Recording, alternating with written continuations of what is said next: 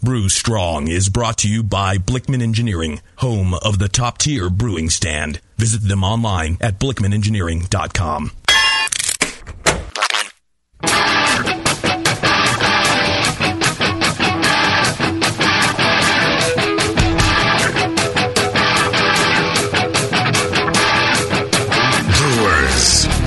It's time for the beer radio you've been looking for. This is the show that dispels myths, tackles the toughest topics, and makes no apologies for geeking out on beer.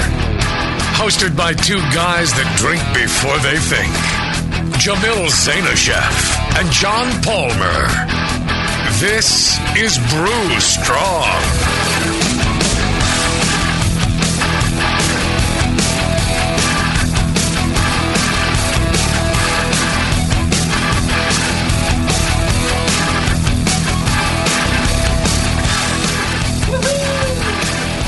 We're back. Hey, howdy, hey, my brewing brothers and sisters. I got to push the button. That's what it takes. Yes, push the button. Great tune by the Chemical Brothers. Yes. Doing more of what I really love to do is hanging out in the studio. Mm-hmm. My good buddy, John Palmer. Yes, and our good buddy, JP. JP. That's right. Now that we don't have Justin to deal with anymore. We will do shows all night. He's like, work, work, work. He doesn't even know we're here. No, we just dropped in. He's asleep in the other room. Yeah, he doesn't. He probably thinks, we're, signing books or working. Yeah, whatever, dude. Yeah, no. He's not here. We're going to do what we damn well please, which is another show. We're going 4 shows in a row, which means we've consumed 20 pints. 20 pints, yeah. 20, 25, I don't know. Of AB. Yeah. That's the standard 5 pints a show. 5 pints a show. That's about right, yeah. That's what you guys have been doing. That's pretty close. And surprisingly, you're both really skinny, which I enjoy. No, I'm not. Oh. We carry all our weight. That's what everybody tells me. That you're not skinny? Yes. Yes. Oh. Absolutely. Got mean people. Mm-hmm. Well. Speaking of skinny people, John Blickman, he's in shape. He is. He's maintained his What the heck up with that guy? Nervous geek energy? I don't know. Yeah, that might be. Yeah, normally I wouldn't trust a skinny person. Yeah, because, passion for brewing keeps them active. Those skinny people, there's something going on there. They're not drinking enough, or I don't know. But Blickman, he seems like a solid guy, and I would, if I were you, listen to this show, I would go to blickmanengineering.com, Blickman with 2 N's, and send them an email. Check out all their products, send them an email, whether you're buying anything or not. Yeah. And ask him why he's so skinny. Ask him why he's so skinny. Say, hey, you look pretty fit. What the heck? Why are you so fit? What's the matter? You're not drinking enough beer? No. Send him an email and say, hey, thank you for sponsoring the show. Because you sponsor the show, I get to listen to it. Of course, unless you don't enjoy the show, then, just go away. But, if you do enjoy the show, tell him that you appreciate it, because he's paying for it so you don't have to. And, that's really cool, because, he could do other things with his money. He could buy more food and be fatter, but, he doesn't. He's skinny because he's sponsoring this show, probably. Right. Yeah. So it's genuinely very nice of him, and he did that as a favor to Mr. John Palmer and myself, and the Brewing Network, and he doesn't need to do that. He just does it out of the kindness of his heart. So make sure you go back to him and show him the love as well. Send him an email. It doesn't cost you anything to send an email, and he really enjoys it. Hearing the positive response. So make sure you do that. And all those Blickman Engineering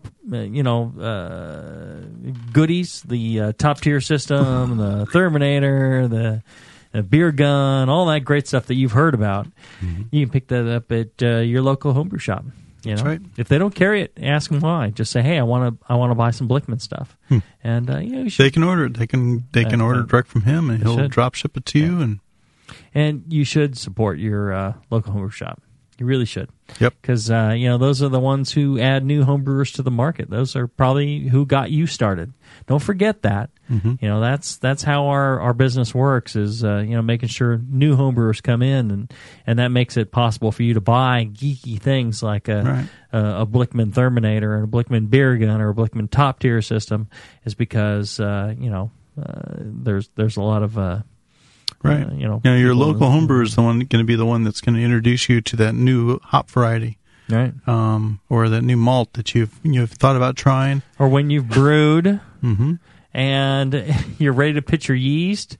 You pitch your yeast and it's dead. Yeah, and you call that guy up and say, "Oh, I know you're closing, but can you stay there a half hour late instead of going home to your family and having dinner? Can you stay there so I can come and get some yeast?" Oh, those are good phone calls. I don't miss those at all. Right.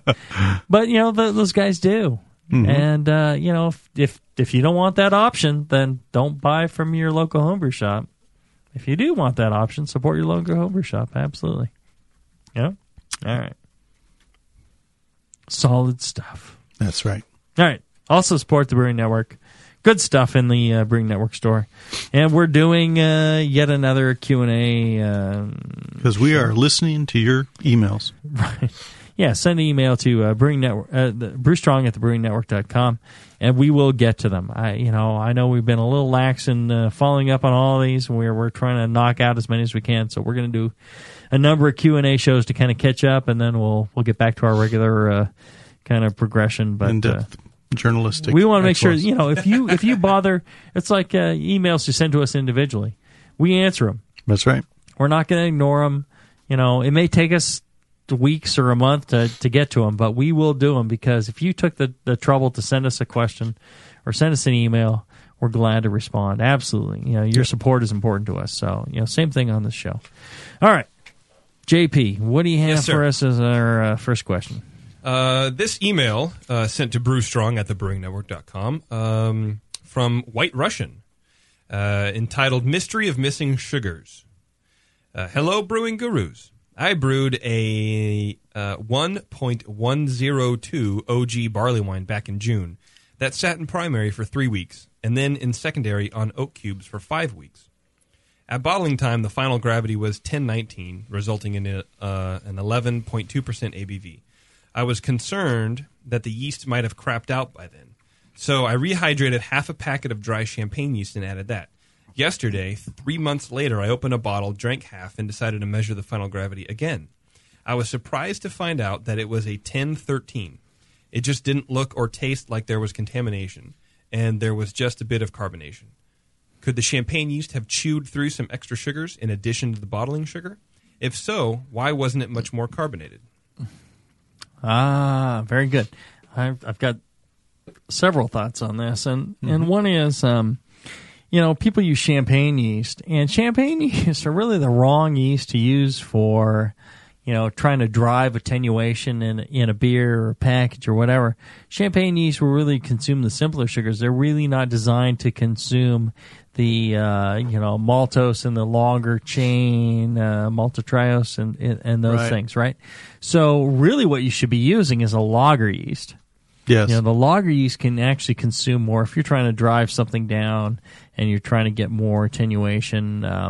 Your champagne yeast can handle a higher alcohol percentage, but unless you're getting, Chris White told me that every yeast can handle 10% alcohol, and almost all of them can handle up to like 15% alcohol. Okay. So you can use just about any yeast. I think that the difference between, what was it, 1019 and 1013? 1019 and 1013, yeah. And 1013, as far as carbonation goes, it's really not that much carbonation. You might think that, the carbonation really hasn't changed that much, and it may be just missing, you're thinking, oh, it's, whatever it might be on that. The other thing is, as far as, contamination, bacteria, wild yeast, they can actually consume those things. And in a beer like that, you may not notice it. It just depends on, I'm not saying that your palate isn't developed enough for that. I may be totally wrong in this, but there are cases where somebody can't taste the difference in that. So that could also be one possibility. And one of the other most likely candidates is when you first took that gravity reading, if you took it fresh off the fermenter, what happens is there's a lot of CO2 in there, and this happens all the time. People just don't make sure that every last little bubble is off the hydrometer. Those tiny little bubbles that attach to the hydrometer, they lift the hydrometer up, and you get a higher gravity reading. And so you're thinking, well, this is 1019, and you haven't spun it and gotten all the bubbles off and totally degassed the sample. Right. You end up with a higher gravity reading, and then later on, maybe you end up with a lower gravity reading. So that's another possibility. I'm not saying that any of these are right or wrong, but these are all possibilities. Yep. Sounds right. That's all you got is it sounds right? I think you covered it. I mean, okay. As you said, the champagne yeast is not a high sugar fermenter, a large sugar fermenter. It's simple. Okay. Great. Next question. Great. This one is from Kim. She says... Wood? Kim Wood. Oh, my baby. Very She's same. hanging around. Strike 3 here. Yeah, right. She says, I added a vial of sour mix to a Saison when it was about 10-14. This was 6 months ago. I think it's about 10-08 now, but it's still not really sour, and I don't love the flavor. Should I add more bugs, give it more time? Both? Well, it may never get there, right? Yeah. I think... So more bugs isn't necessarily always the answer. Because, I mean, if she's at 10:08 right now? She's dropped 8 10:08, points. yes. 8 points. Yeah. 8 points should sour it up pretty good. I mean, enough to taste it in a 10-16, especially a beer without a lot of residual malt character. Like a barley one, if you sour that up for 8 points, it's nothing. If you take a Saison that doesn't have a lot of other extraneous malt characters, it's mainly Pilsner malts and a couple other things. When you go ahead and sour that up, there's not a lot of crystal malts and these other things to kind of mask that sourness. You should recognize the tartness. It depends on what she added in order to sour it up in the first place, and the temperature in which she provided. I would, it may help to add more sour bugs and give it, a little warmer temperature and give it a try and see what happens. The interesting thing is if you're already getting a lot of character from the bugs, if you're getting like a bread and other kind of funky characters that you're looking for, and that's all adequate, but it's just not sour enough, I really believe that's an appropriate time to add lactic acid. Oh, okay. Just dose it a little bit with some lactic acid. It'll sharpen it up. You'll feel like it's got the sourness you need, but it's still got the funk. The problem with lactic acid is when you brew a beer and just add lactic acid to it, it's sour, but it doesn't taste right. It's just artificially sour. It's microwave steak versus just hitting it with the right kind of bugs and all that. And so if you got that, I would maybe just hit it with a touch of lactic. I think that's not a bad way to go. Yeah, that sounds about right.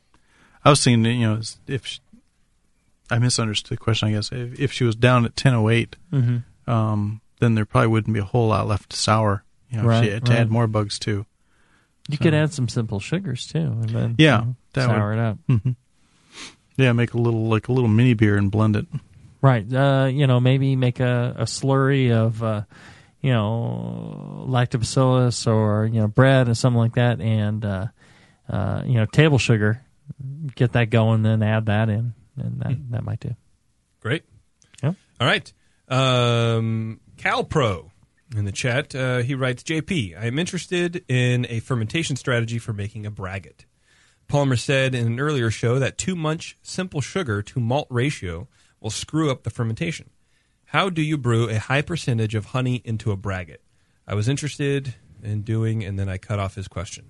So basically, fermentation strategy for high percentage of honey into a braggot. Do the beer first, get that primary fermentation going, and then add in your honey after 3-4 days of primary fermentation. As soon as you see fermentation start to slow a little bit, that's the point to start adding your honey a little bit. Yeah, and daily another pound of honey or whatever. It might be. Yeah, and a pound of honey is not very. It's like a cup. I mean, it's it's not a lot. So just pour that in the fermenter. That'll start going again. See it start to taper off. Add another pound. Warm the temperature up. Yeah. Fermentation and nutrients. Wouldn't hurt. Although if depends on how much honey you're planning on going. If you're talking about doing a 50-60% honey, then you probably need some nutrients. If you're 10-20% then or 30%, no, the yeast are probably good nutrition wise off the beer wort. They're probably good. They'll probably be able to finish fermenting all that honey just on those nutrients they have stored up. Great. All right. Anthony W. says wants to know how you guys like Better Bottles. If you finished now, Jay-Z, weren't you doing some analysis on Better Bottle versus Carboys? Right. He says that he finds glass Carboys self-heat more than a Better Bottle side by side during a ferment. So maybe if you do need to raise a temp on your fermentation vessel, that the Carboys are a little bit better at conducting that, or? Well, I suppose they are, but if you insulate the vessel, I don't see any real significant difference. I mean, maybe minor changes, sure, but for me, I'm sticking with the Better Bottles. I'm using a couple of Better Bottles right now for doing a pilot brew for Heretic Brewing Company. So, I think the advantages are they're not breakable like a glass carboy is. They're breakable, but not like a carboy is. They lightweight, easily cleanable. Just a lot of little things that I like about them. So I'm sticking with the Better Bottles. I really don't have a problem with heat conduction. I've never used one. I probably should use one. Yeah, I never would have, but let's see, I called him Dave. No, I don't know the guy's name. I can't remember. Poor guy in Australia who sent me 8 Better Bottles in order to get me to try Better Bottles. I can't remember his name. But he was like, just give them a try. I said, well, I need like 10 of them before I'll give them a try because you want to do side-by-sides. Carboys. I do a lot of side-by-sides. And I'm not going to just use one. And so he's like, well, 8 work? I'm like, yeah, sure. So he sent me 8. And, no, I've been trying them out. And, if I didn't like them, I'd just poo-poo them.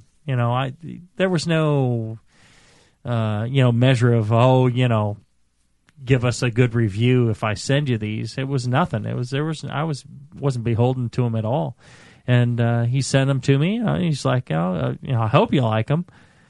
And I tried them, and I was, poo-pooing this and that, and I'm just like, the more I used them, the more I realized, it's actually a superior container to the Carboy.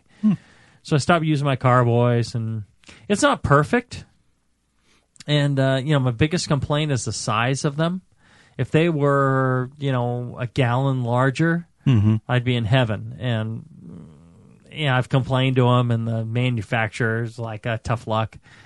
But, that's still not going to stop me from using those. Those are still better than using a Carboy. So, to each his own. I think, plastic buckets are good if you get rid of them often. And I think, glass Carboys are good if you're very careful about breakage and, other things. Yep. But, I think, Better Bottles are good too. All right, so let's take a quick break, and when we come back, we'll get to more of your questions after this. My brewing brothers and sisters, you can make this Valentine's Day one that you'll both never forget with this amazing offer from adamandeve.com. Through Valentine's Day, you'll receive 50% off just about any item. Just go to adamandeve.com and you'll find over 18,000 adult entertainment products, including toys, lingerie, and a seemingly endless selection of adult DVDs. And there's more. With every order, you'll receive our romance kit free. Our romance kit includes a toy for him, a special massager for her, and a little something we know you'll both enjoy. Plus a free adult DVD to put you in the mood. And that's not all. Oh no, we also throw in free shipping on your entire order. So check out adamandeve.com today for this special Valentine's offer, good through Friday, February 14th only. Get 50% off one item, a free romance kit, and free shipping when you enter offer code CYBI. That's, can you brew it, CYBI, at adamandeve.com. When you hear Blickman Engineering, think innovation, passion, quality, and customer service. Blickman gear is designed by brewers to give you a sense of pride in your equipment. At Blickman, they know what makes brewing a pain and build gear that makes it fun. Like the intuitive beer gun, a completely different approach to filling bottles. The Therminator Wort Chiller, a new take on a plate chiller that's sized for flow, performance, and the high groundwater temps homebrewers face every day. The Brewmometer, a brilliant weldless thermometer design with brewing parameters right on the dial. The Autosparge, ultimate simplicity for preventing an overflow or running your mash tun dry. And much more, like the modular top-tier brewing stand, conical fermenters, and their Boilermaker brew pots. With more cutting-edge equipment coming soon. Keep up with the latest from Blickman at blickmanengineering.com and stay on the cutting edge. Hey, BN Army, you think you're badass? Well, you are, kind of. Like badass, but without the balls to blow something up. HopTech in patriotic Dublin, California recognizes your nearly badassness with a BN Army discount on every order. But there's something those boys and girls in the real Army should know. If you have an APO address or a scan of an active PX card, HopTech salutes you as an actual badass and offers their thanks with a 15% discount on every purchase. That's the HopTech way of saying thanks to all active military personnel. 15% off ingredients, kits, equipment, as well as games, books, gifts, and more, all at HopTech.com. Whichever Army you're a member of, any branch of the military, or the BN Army, HopTech in Dublin says thank you with great discounts. Call 800-DRY-HOPS. Visit the store in Dublin, California, or go to HopTech.com. HopTech, serving homebrewers for 28 years. Nico, listen, our lawyers said that we had to do this for 1 hour, and after this, we don't have to talk to each other for 3 more months to the next meeting. Kids, come on, let's get out of here. I'm supposed to have more lines. I'm the professional. Hey, it's Sully. And I'm Nico. And we opened the 21st Amendment 10 years ago at 563 2nd Street in San Francisco, just 2 blocks from Giants Park, to make great beer and have a great time doing it. That's right, because to us, the 21st Amendment is more than just the right to make beer. It's the right to experiment, to be innovative, and just do things differently. And so now, we're putting our craft beer in cans. That's right, cans. You can find our world-famous Hell or High Watermelon Wheat Beer at Brew for Your Die IPA in the Northeast, Northwest, parts of the Midwest, and Alaska in cans and on draft. So next time you're at your local neighborhood pub or good beer store, be sure to ask for 21st Amendment in cans. Because everyone likes it in a can. Tasty crack cans. Tasty crack can. Okay, so my double IPA has an ABV of 7.5 and a clarity of brilliant. So that's a +8. I pour it.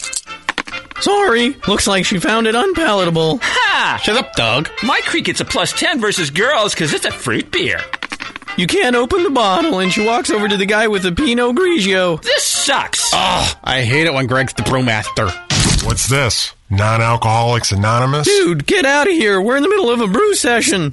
Is that an actual beer? Yeah, I crafted it. I don't really use the dice anymore. I'm a 10th level beer nerd. Are you a 10th level beer nerd? Have you ever been called upon to explain why it's named India Pale Ale? Do you burp Y Yeast 3522 and crap Cascade? Then you're in good company at Northern Brewer. Northern Brewer has all your beer nerd needs, ingredients, equipment, and knowledge 24 hours a day at northernbrewer.com. Plus, fast, cheap shipping, only $7.99 for the contiguous USA. And check out Northern Brewer's huge selection of dorky beer kits, including the Tongue Splitter. I've got dry hop stuck in my braces. And the Bourbon Barrel Porter. Now on tap in the Mos Eisley Cantina. Make 10th level at northernbrewer.com. Sheila, what's it feel like? Take awesome and multiply it by 2. Yeah! Spraying live beer radio all over your face. Can't get any better than this, baby. It's the Brewing Network.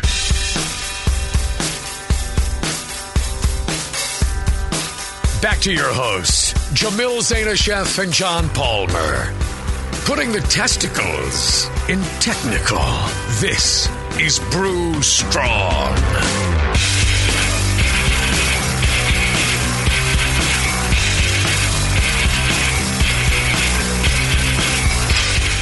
All right, we're back. Diving through pint number 20 and show number 4. Yes. More questions, JP, from the chat or from the email? Yes, sir. More questions from the chat, actually. The chat. The chat. Mlaw06 asks, when using a kettle to hop rocket to Therminator setup, is it okay to only do one pass to lock in the volatile hop aroma flavors without letting DMS reform in the hot wort that is sitting in the kettle? I'm using a pump, so it takes about 6 to 8 minutes. Are you familiar with the hop rocket Blickman? Yeah. Mix? Yes. Okay, good. All right. Mm-hmm. So, well, you know, you really only need to worry about DMS if didn't boil long enough. Yeah, 100 minutes is considered 2.5 half-lives of DMS formation from SMM. So, if you're boiling 90 minutes, then all right, no big deal. If you're boiling 60 minutes, then yeah, big deal. So that's kind of what it settles down to, right, John? Yeah. If you've essentially volatilized all the SMM into the atmosphere and all that, you really don't have much of a problem going forward.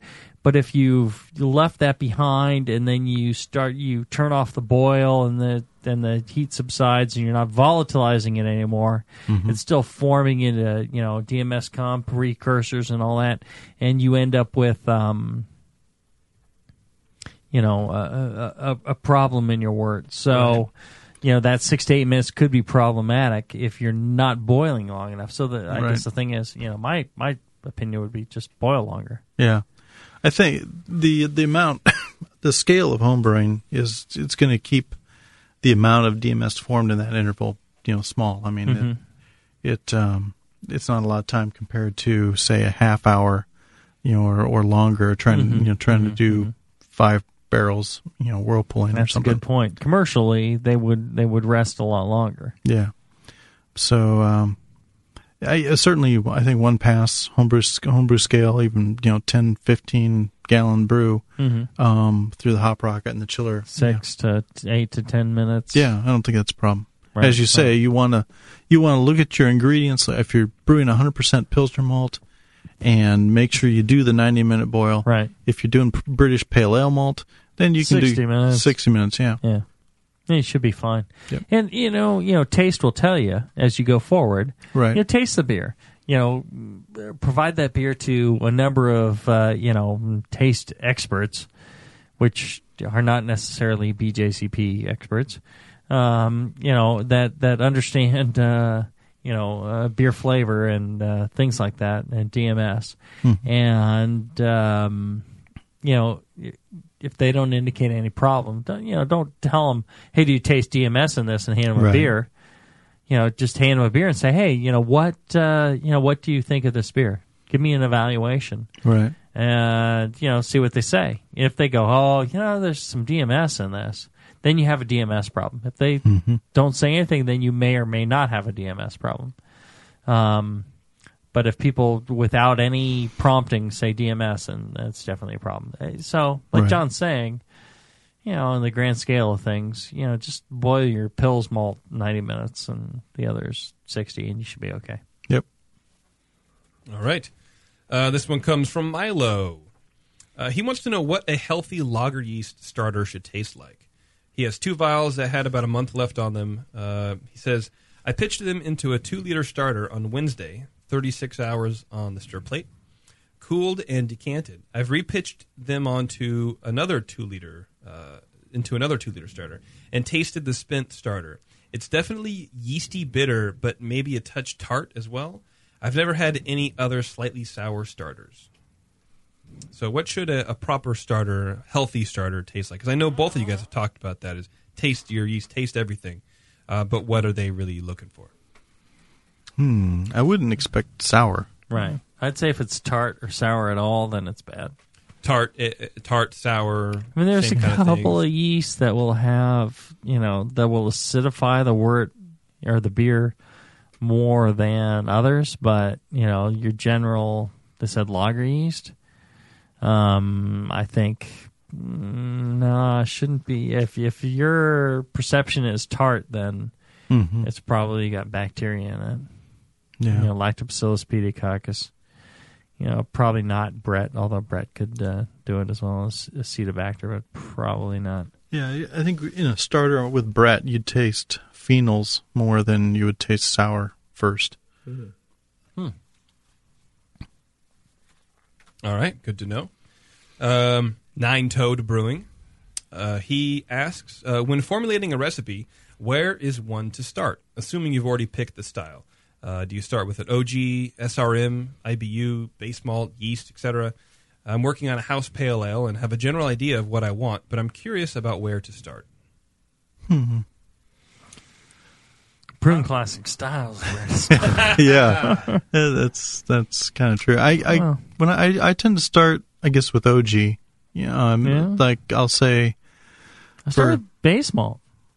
Okay. I'm sorry, go ahead. Well, I was going to say, I start with OG just because I say I want to brew a 55, beer, 1055.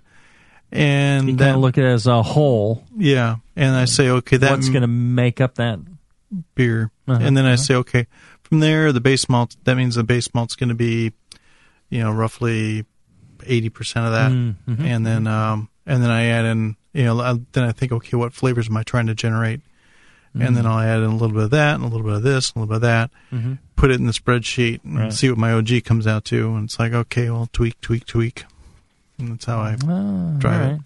And I suppose the way, now that I think about it, is the way that I've been doing recipes all along is I kind of look at it as, all right, what specialty malts, first I start with what base malt.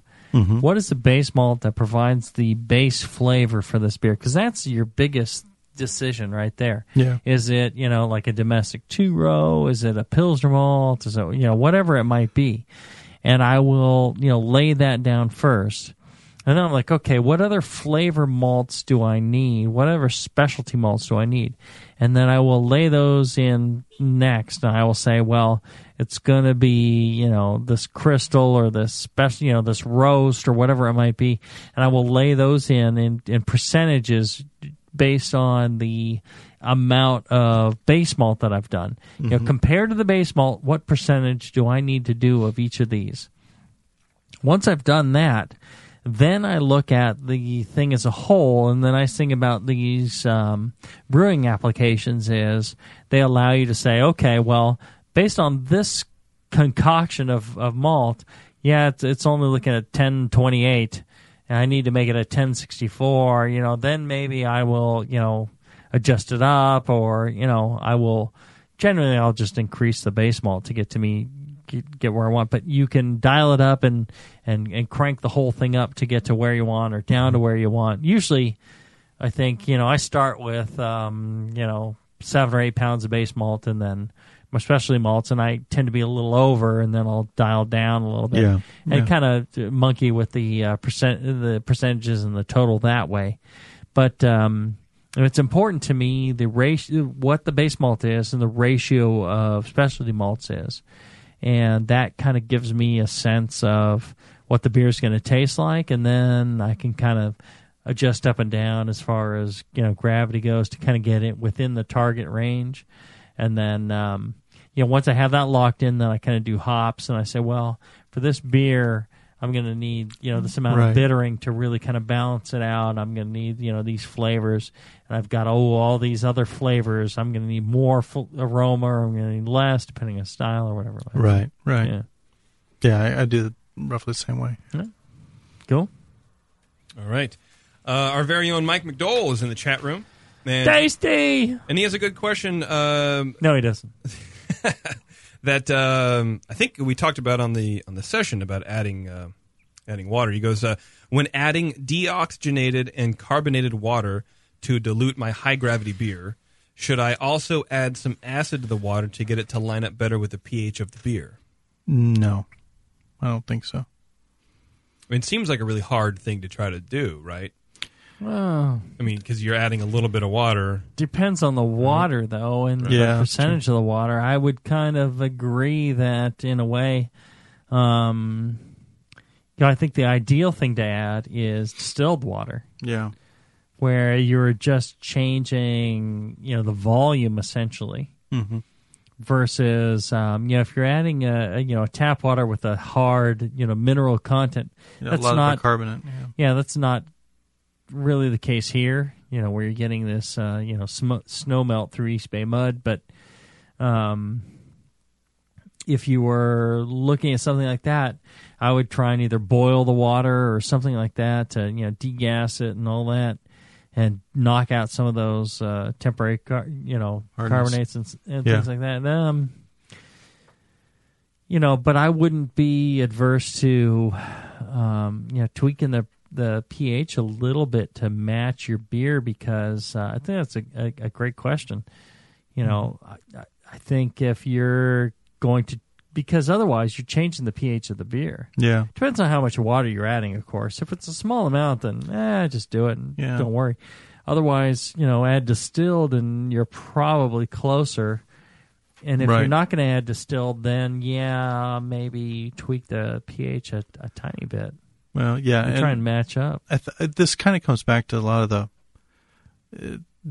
the water chemistry questions I've gotten in the past, where people say, "Okay, my water pH is 8.5. Mm-hmm. Should I adjust this with acid down to 5 to match my beer, because that's the mash pH I want?" And it's like, no, you don't want to, because depending on the buffering capability of that water, the chemistry of that water, is that the mash or the beer pH and the everything that's driving the pH of the beer would probably totally overwhelm the buffering capacity of the water.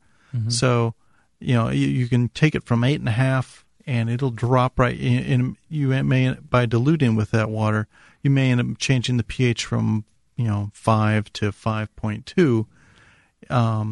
But if you were to try to acidify it, now that acidification is going to enter into the equation, and you may end up driving your overall beer pH 2 points, 0.2 lower than what it was, because the mash chemistry or the beer chemistry was enough to bring the pH down from 8.5 to 5, but this acid that you've added to do the job now is going to drive the pH even lower in the beer.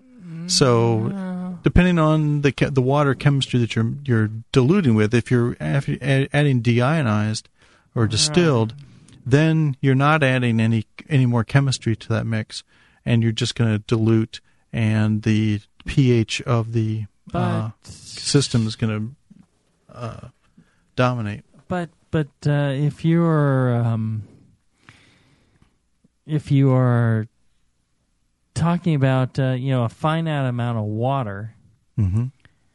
and if you adjust that pH to where it's balanced out, where if you wait and really let's say overnight, you're sure that pH is that pH, and you add that to your beer, I don't see how that would affect the beer, because the volume of that water that you're adding, that's already a balanced pH of, whatever it might be. It's not going to, the acid's not going to be, let's say you take a 8% or pH 8 beer or water, and you drive that down to 4 or 4.5, whatever your beer might be. Mm-hmm. If it settles out at that, I can agree. If you drop in a bunch of acid and it's bouncing around, but if you wait overnight and you get a 4.5 pH that matches your beer, and then add it to the beer, I don't see how it would change the beer itself, because that volume of water is there with its. Are you saying that what I'd have happen is it's going to drive that beer further down? Because isn't the buffering capacity of that water, isn't that like a fixed thing, and the acid a fixed thing? And yeah, I mean you're locked in. So 24 hours later, mm-hmm. it's not going to go any further. And then you add it to your beer. You're transferring over the buffering capacity of the water plus the acidification capacity of the acids. Yeah, but I think you can be consistent. But I think you can end up with secondary or even tertiary chemical reactions going on due to the constituents that you've added to the water that could change the chemistry. I guess maybe I need to bow out and say we should get a chemist in here to really address the question. Huh? Because I wouldn't think that would be the case. I guess. Mm-hmm. So what you're saying is the acids that were added, they've acted on the composition of the water and have caused the pH to drop to a certain level, mm-hmm. and it's stabilized. Yeah. But then in a given beer, there may be other reactions with the residual acidity that causes a further shift, mm-hmm. unpredicted, through a chemical reaction. That's essentially what I'm saying, but I may be wrong. Yeah, I don't know. I think if we look again at the top end where we say you've got 2 gallons of water that's at 8.5 pH, and you're adding enough acid to bring that down to 4, that could be a very small amount of acid to require to do that, unless that's a highly, highly alkaline water. Right.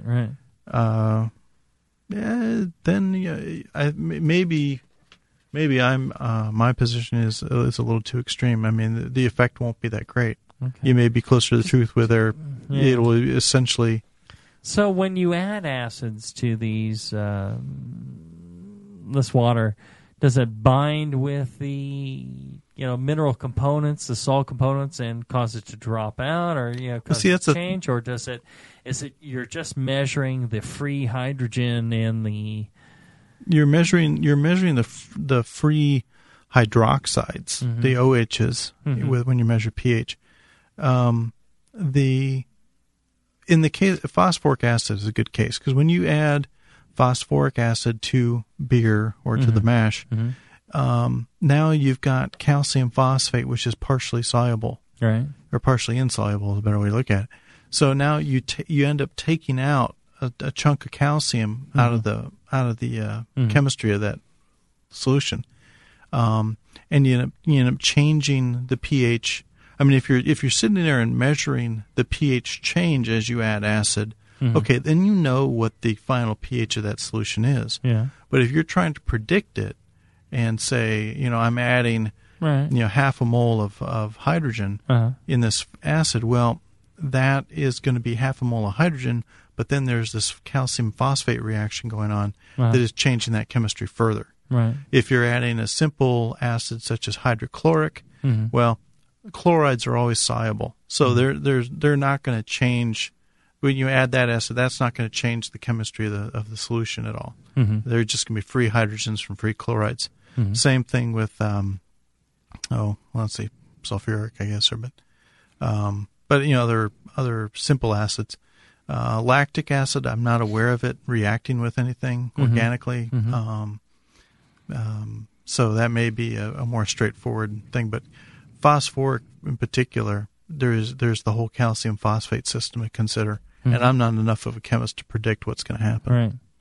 So I guess the thing is, getting back to the question, should he adjust the pH? And you're saying no, or maybe a little bit? Maybe a little bit. Right. Depends on the water. Yeah. If your water's close to distilled, which I think, in the East Bay in the Bay Area of the, California, if it's close to it, then just go ahead. But, would you be better off using distilled? I think you'd be better off using distilled. And then you really have no worries because it's just changing volume. It's although I guess your acidity would change with that too, right? Yeah, because your volume changes. Yeah, the overall concentration will change. All right, and you're gonna change the calcium, not the calcium, the chloride sulfate ratio. You're going to change your residual alkalinity a little bit. Although it's even, it's just volume. Yeah. Everything's distributed across the same volume, right? Or initially whatever your volume is, everything's evenly distributed unless something is dependent on volume for its chemical solubility. Then adding distilled is not going to change it. But if it's dependent upon concentration to really, solubility, then of course that's an issue. Yeah. All right.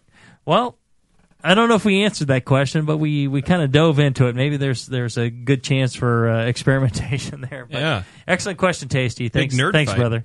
I think maybe we ought to get together and discuss it more over a pint of beer.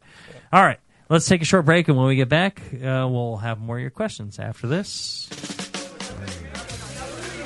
Since 1921, Muntons has been a provider of quality malted grain and extract. What did he just say? What did he say? That's 90 years of locally sourced grain for home brewers and professional brewers alike. All farmed within 50 miles of our malt houses. What?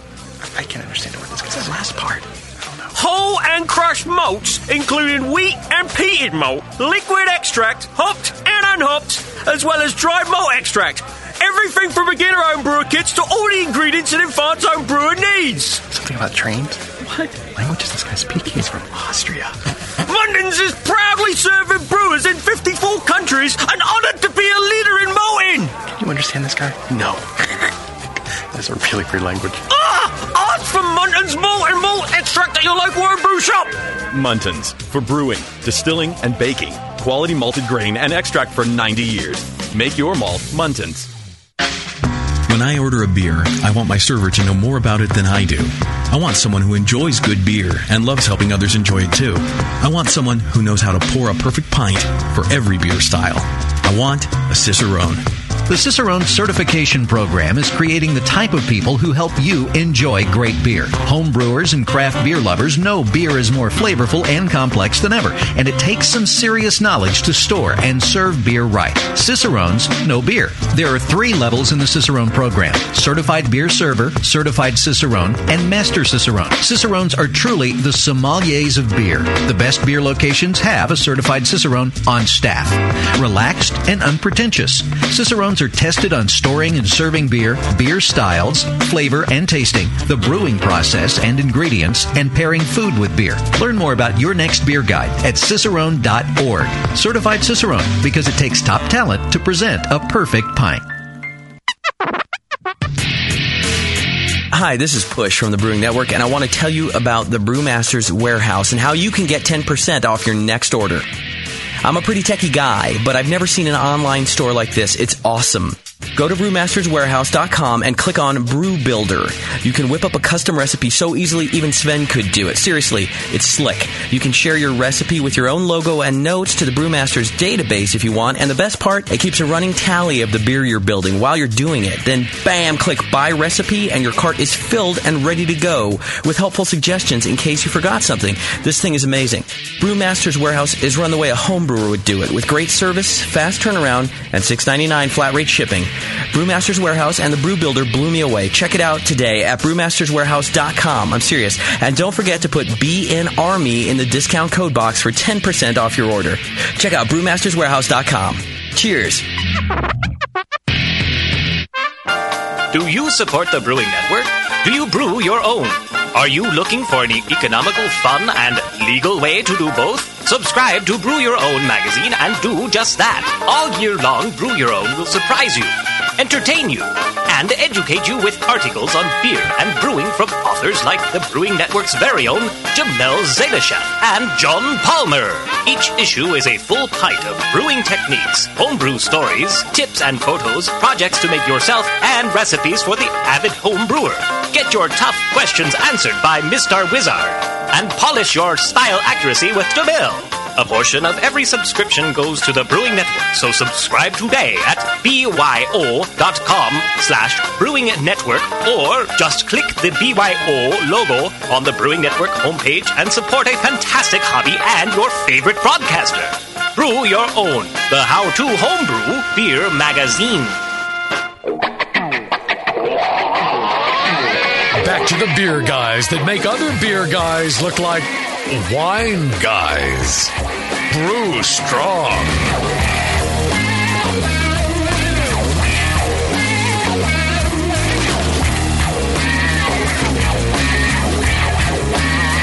All right, we're back. We're doing Q&A. We're knocking through all your questions that you send into Brewstrong at thebrewingnetwork.com.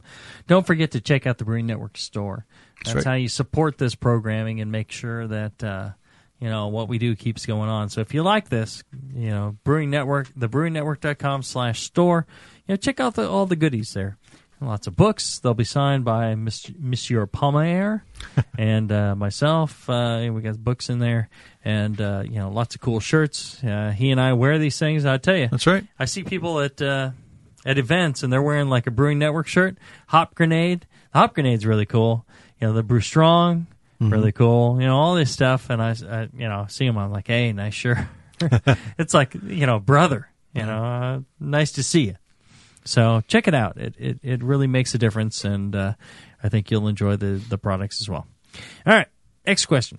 Okay, this is from Brian in Alaska. He writes, hey guys, I have made some of my own specialty malts over the past summer to use in my brews and really love the flavors and aroma I got out of them. It's a subject I don't hear much about, and I was wondering if you had done any of this yourselves and what your results may have been. The problem I'm seeing is being able to tell when I have toasted my grain to the level of Vienna malt or Victory malt and anything in between, or is it Crystal 60 or Crystal 80, and being able to be consistent. Do you have any tips or advice for this subject? Yeah, that's a tough one. So basically how to hit your malts to what you need, or is it just like a one thing and that's it? I think if you do it enough, you'll gain confidence. But without the tricky thing on this is he probably doesn't have all these specialty malts available to him to taste, to try. And that's why, if you had them available, you'd go ahead and do your batch and see, all right, I'm going to do 30 minutes at 350 degrees, and I'll wait a week or two, and then I'll taste them in comparison. I'll do a steep and taste the resulting liquid, and those are the same. Oh no, I'm way off, and you'd adjust by that. That's if you have those malts available to. If you don't have those malts available to, I don't think you really can. Yeah. I think all you can do is say, this is Joe's malt at 350 degrees for 30 minutes, and when I use that in my porter, that's delicious. Or I'm looking for a little bit more of this. I'm looking for a little more of this, a little more coffee, a little more chocolate, or a little less, or, a little more bready, a little more toasty. And you just use your own measure, and who cares whether it's matching some other malt. If you really want to match those other malts and match those other recipes, then I would suggest, sourcing it from, one of our sponsors, like, More Beer or Northern Brewer, or your local homebrew supply shop if they can.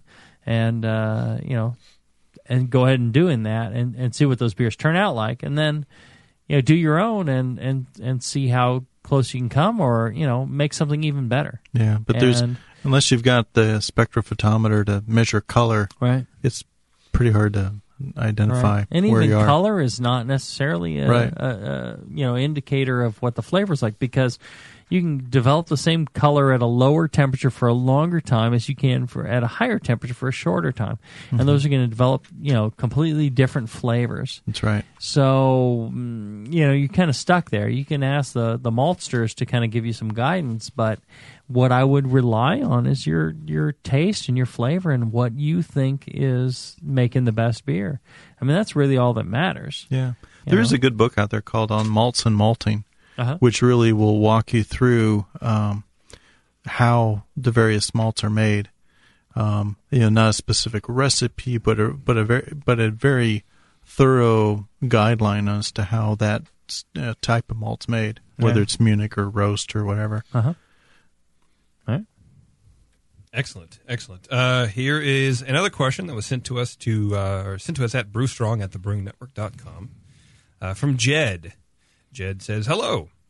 Hi, Jed. Hey, Jed. I have a question regarding crash cooling in the primary-secondary fermenter. I use an S-curve airlock during crashing, which prevents star sand from getting pulled in. But I was wondering if the air that gets pulled in during cooling has a large effect on stability and or oxidation. I only crash in the fermenter for about 5 days before moving to the keg and purging with CO2.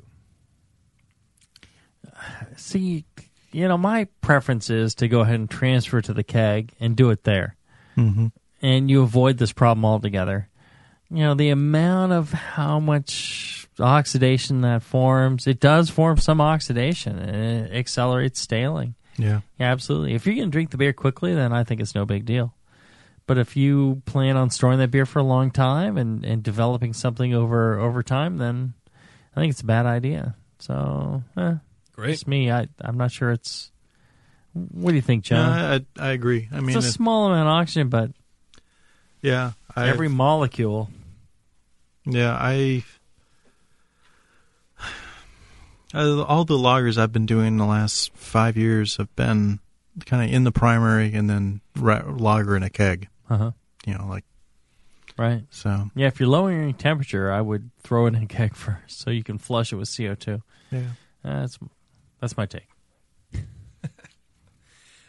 This one is about aging a beer in a bourbon barrel. Excuse me. Drew. Right, hey guys, I enjoy the series on high gravity and wood aged beer, but I have a question that I don't think the show's addressed.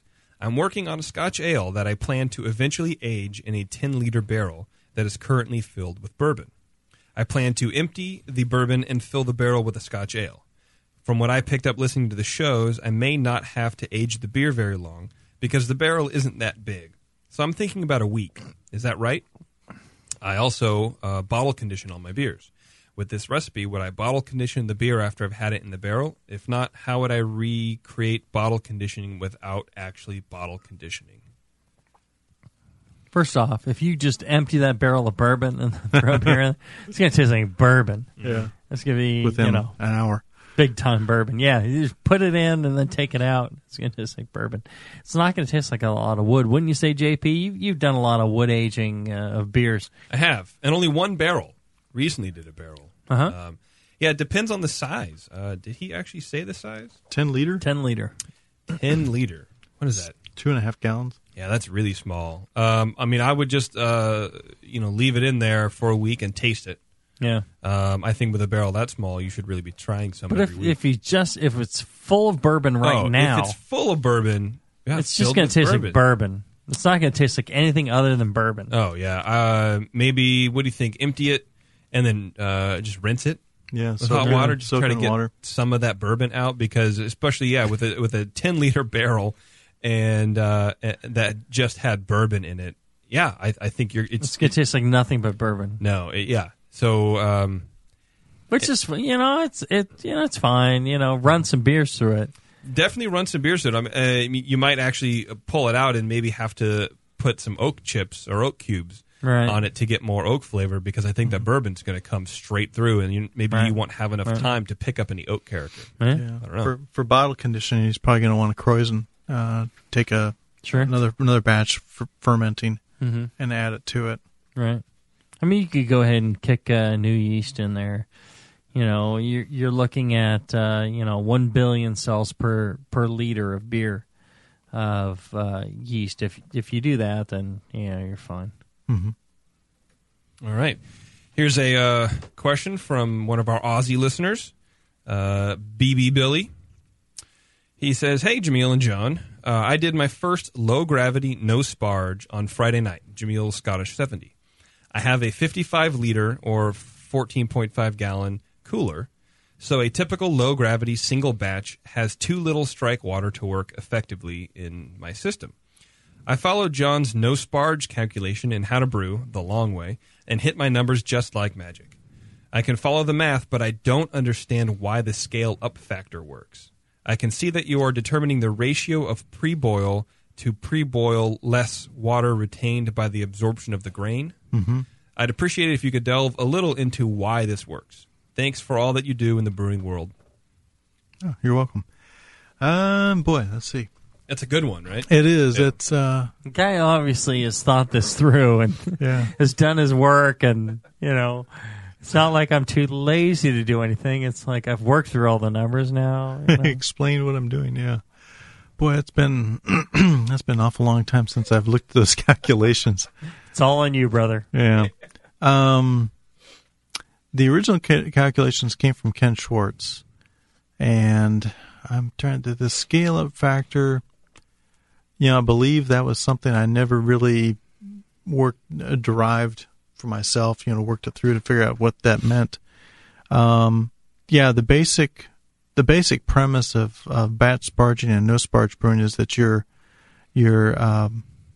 taking the initial runnings and calculating how much is going to be retained by the grain as you drain the the grain bed, and so that's going to be that amount of liquids can be retained. If you're batch sparging, then that amount of liquor that's retained is now going to be diluted by your second or third sparge runnings. But in no sparge, it comes out to your extraction efficiency diluted about by the total amount of water, and then how much is retained in the grain bed. I think the concentration factor is a part of that, but I don't have the equations in front of me at the moment, so not going to be much help. Tell you what, if you forward that email to me at my home address, I'll pull out the book and work through it and see if I can get you a better answer. Oh, come on, man. Sorry. All right. Well, that's in the Brew Strong at thebrewingnetwork.com email queue. That's true. I do have it at home. So. Right. So you already have it. I have it, yes. Here. Hand us this sheet of paper here. Okay. Last question. Last question, this one. All right. Here. There you are. Answer that one. Forwarded. Oh, okay. It's been forwarded. Analog forward. And we got on the video camera that... Yep. All right. Palmer has it in his hand, and Yep. he will take care of that one. Because, I didn't understand a word of that answer. Okay. I'm the line here going, what? What? Of course, I've had... 2,500 beers. 2,500 beers. Yeah. We're in our sixth show? Yeah. Eighth absolutely. show. I'll get you an answer for that question. Okay. Great. All right. He can do it. I have faith. All right. Let's take a short break, and when we come back, we'll wrap up this Q&A session. Back after this. When Blickman Engineering set out to design a great brewing stand, they knew it had to be strong, adaptable, and last for a lifetime. The top-tier brewing stand is now proudly available at BlickmanEngineering.com. It grows with your brewing skills and equipment. Start with 5-gallon coolers on its heavy-gauge stainless steel shelves. Then move all the way up to 30-gallon pots on the high-output burner tiers. Speaking of burners, the custom Blickman Engineering top-tier burners are extremely powerful, efficient, and amazingly quiet. They have safety stops to center your pot, and they'll last a lifetime and won't rust. The top-tier brewing stand allows virtually infinite combinations from traditional gravity systems to 2 tiers to completely horizontal. Configure your stand the way you want and have the freedom to change it at any time in the future. Your brewing stand should adapt with you, not force you to learn a new process. Visit BlickmanEngineering.com today to configure your top-tier brewing stand and to find a local Blickman retailer. You'll be surprised with all the flexible features and the competitive price. Start brewing with Blickman from the top tier. Williams Brewing is your online resource for prompt delivery of quality home brewing supplies. Since 1979, Williams Brewing has offered the finest equipment and freshest ingredients and the best customer service in the business. Cut hours off your brewing sessions by using one of our 11 varieties of famous Williams malt extract. Our Williams Belgian Pale Extract is mashed with pure Belgian two-row malt and a small percentage of Belgian wheat malt for an authentic Belgian character you just can't get from other extracts. Or check out our unique fermenters, 2.5-gallon kegs, paintball tank-based draft beer equipment, bottling aids, and much more. We even have our own line of precision hydrometers. Go to WilliamsBrewing.com to browse our vast selection. That's WilliamsBrewing.com. Orders placed by 3:30 p.m. Pacific Time ship the same day. Brewing is easy. The Williams way. Homebrewers, is your best beer worth $1,000? Find out at Cass River Homebrew Club's upcoming competition, Homebrew at the Web. This is Homebrew at the Web's 4th year, and it's a BJCP sanctioned comp, pushing 600 entries. It's held in conjunction with the World Expo of Beers, Michigan's largest beer fest, with more than 10,000 visitors every year. Register February 6th through February 19th at crhbc.com. Judging is March 4th, 5th, and 6th at Sullivan's Black Forest Brew House. These guys are serious about your score sheets, too. Last year, they were returned within 24 hours. And don't miss a special presentation Saturday evening from Mr. Ninkasi, Gordon Strong. The Best of Show will be brewed by Sullivan's Black Forest Brew House. The Best of Show mead or cider receives a $500 gift certificate from Adventures in Homebrewing. And the Best of Show beer gets $1,000 at Northern Brewer. For more information, to enter, or to volunteer to help, visit crhbc.com. Cass River Homebrew Club thanks Midland Brewing Company in Midland, Michigan for their platinum sponsorship of this event. Midland Brewing Company, old-style lagers and ales brewed in America. Downtown Joe's, located in the historic Oberon building in beautiful downtown Napa, California, offers an award-winning brew pub experience from 8:30 a.m. to 1 a.m. every day. For 15 years at the corner of 2nd and Main, Downtown Joe's has been voted Best Night Spot 7 times and Best Brew Pub for the last 4 years in a row. Brewmaster Colin Kaminsky's handcrafted ales, like his Tailwagon Amber Ale and Double Secret Probation IPA, are the perfect accent to riverside dining, live music, and a relaxing outdoor patio. Don't miss the Beer of the Month, special rotating taps, and the BN Army Member Special. Wear your BN gear, get 10% off your beer. Visit downtownjoes.com to make reservations, peruse their extensive calendar of events, or just read more about their fantastic beers. Come enjoy the fine beer, food, and music. Downtown Joe's, the award-winning brew pub where you'll feel at home. This is www.thebrewingnetwork.com. Sit down next to it, grab yourself a paper towel, and watch those yeast have sex. You're listening to the Brewing Network.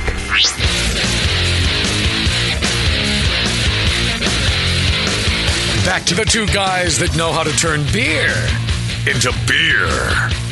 This is Brew Strong.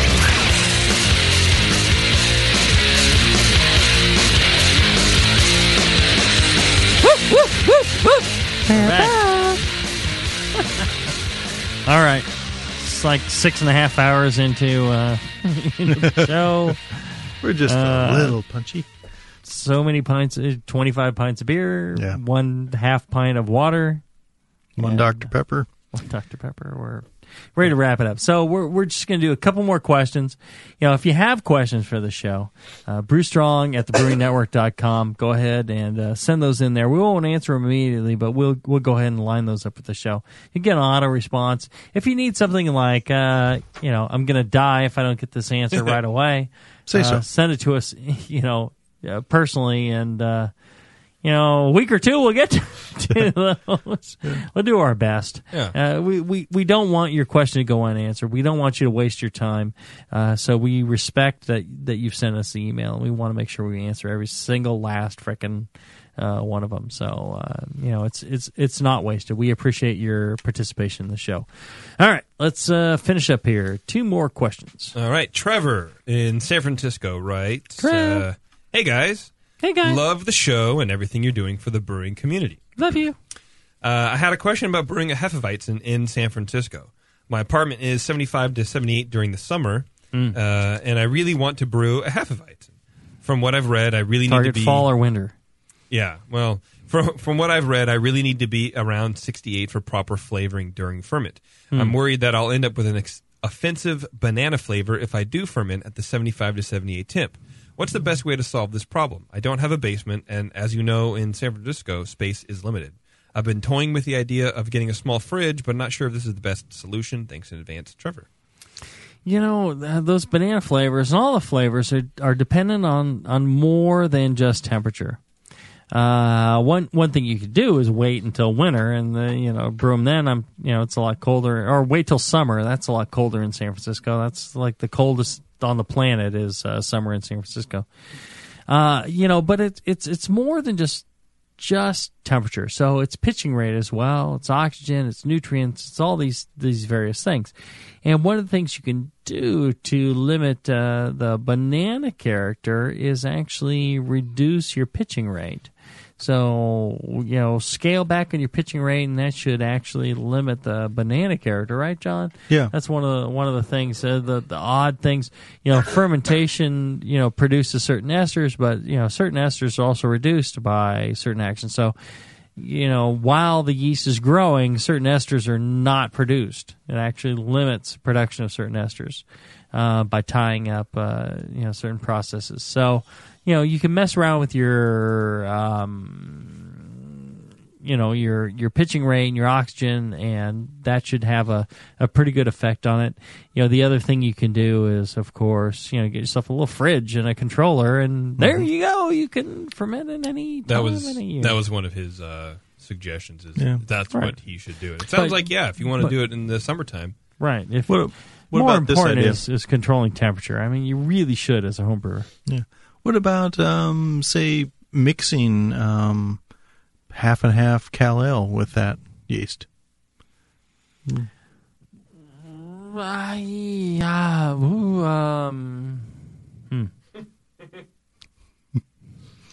you go. That's your answer. There you go. If you know what he says, email Brew Strong at brewingnetwork.com. I suppose that might work a little bit. Well, see, the problem is, you may limit certain characters, but you're also going to limit other characters that you're looking for. Yeah, that's so true. What you're looking for is a certain balance of, the clove, the banana, and the other Hefeweizen character. And you pitch the Cal Ale yeast to limit one, but you're limiting the others that you're looking for that are already kind of subtle and you're really actually looking for. I would mess around more with pitching control. rates. Mm-hmm. Ideally, just temperature control. Every home brewer should be buying temperature control. That is the difference between pro brewer and home brewer. For the most part, is temperature control. Yeah. So, get yourself a fridge for free and buy yourself a really nice controller that has anti-short cycle and things like that, and just spend the money on it. You'll be really happy. All right. Final question. Final.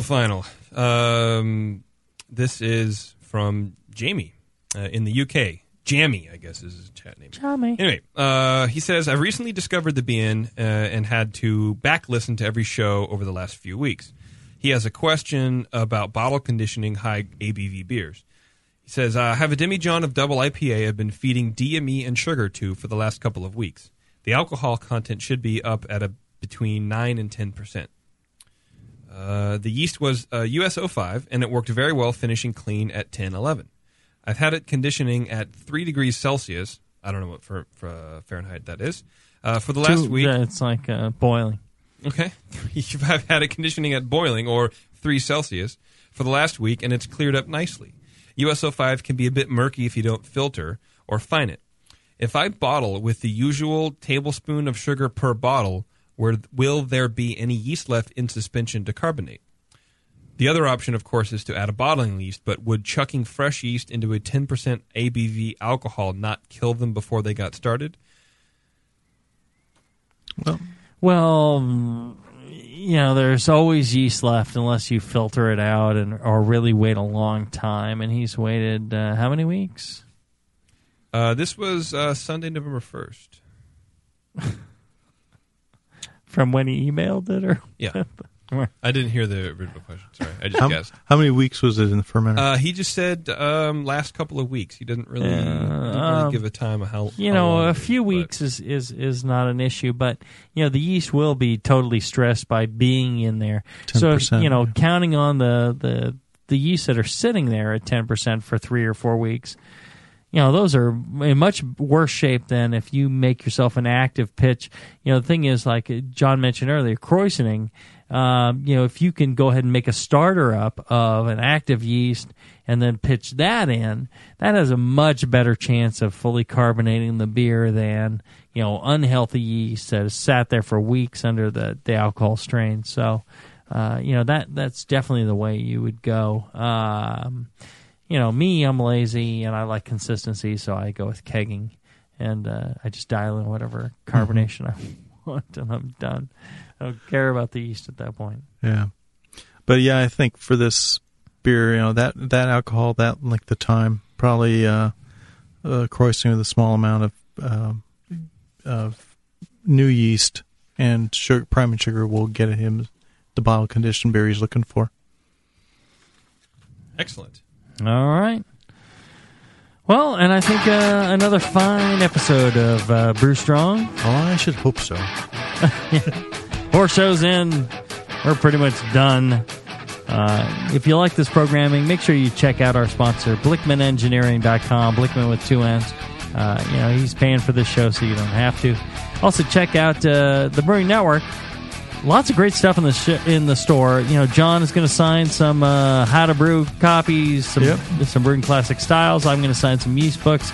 Yep. You pick those up, and a big portion of that sale goes right to the Brewing Network's bottom line and keeps this programming on the air. So if you enjoy it, go ahead and buy some stuff. Buy some shirts. Buy a shirt for your grandma. I've had on expert opinion that grandma will love it. Yeah. We'll sign shirts, too. We'll sign shirts. We'll sign boobies. If you bring us the boobies, we'll sign them. Absolutely. And, attached. Attached, yeah. Yeah, don't cut them off. Then they're no good anymore. They have to be attached. Otherwise, they're, all of a sudden they spoil really fast. Check out the AHA, check out BYO, all good stuff and deserving of support. And always remember, I get the one piece of advice for you at the end of the show, and that is rock and roll, hoochie coo, Lordy mama, light my fuse. Brew strong. Brew strong, everybody.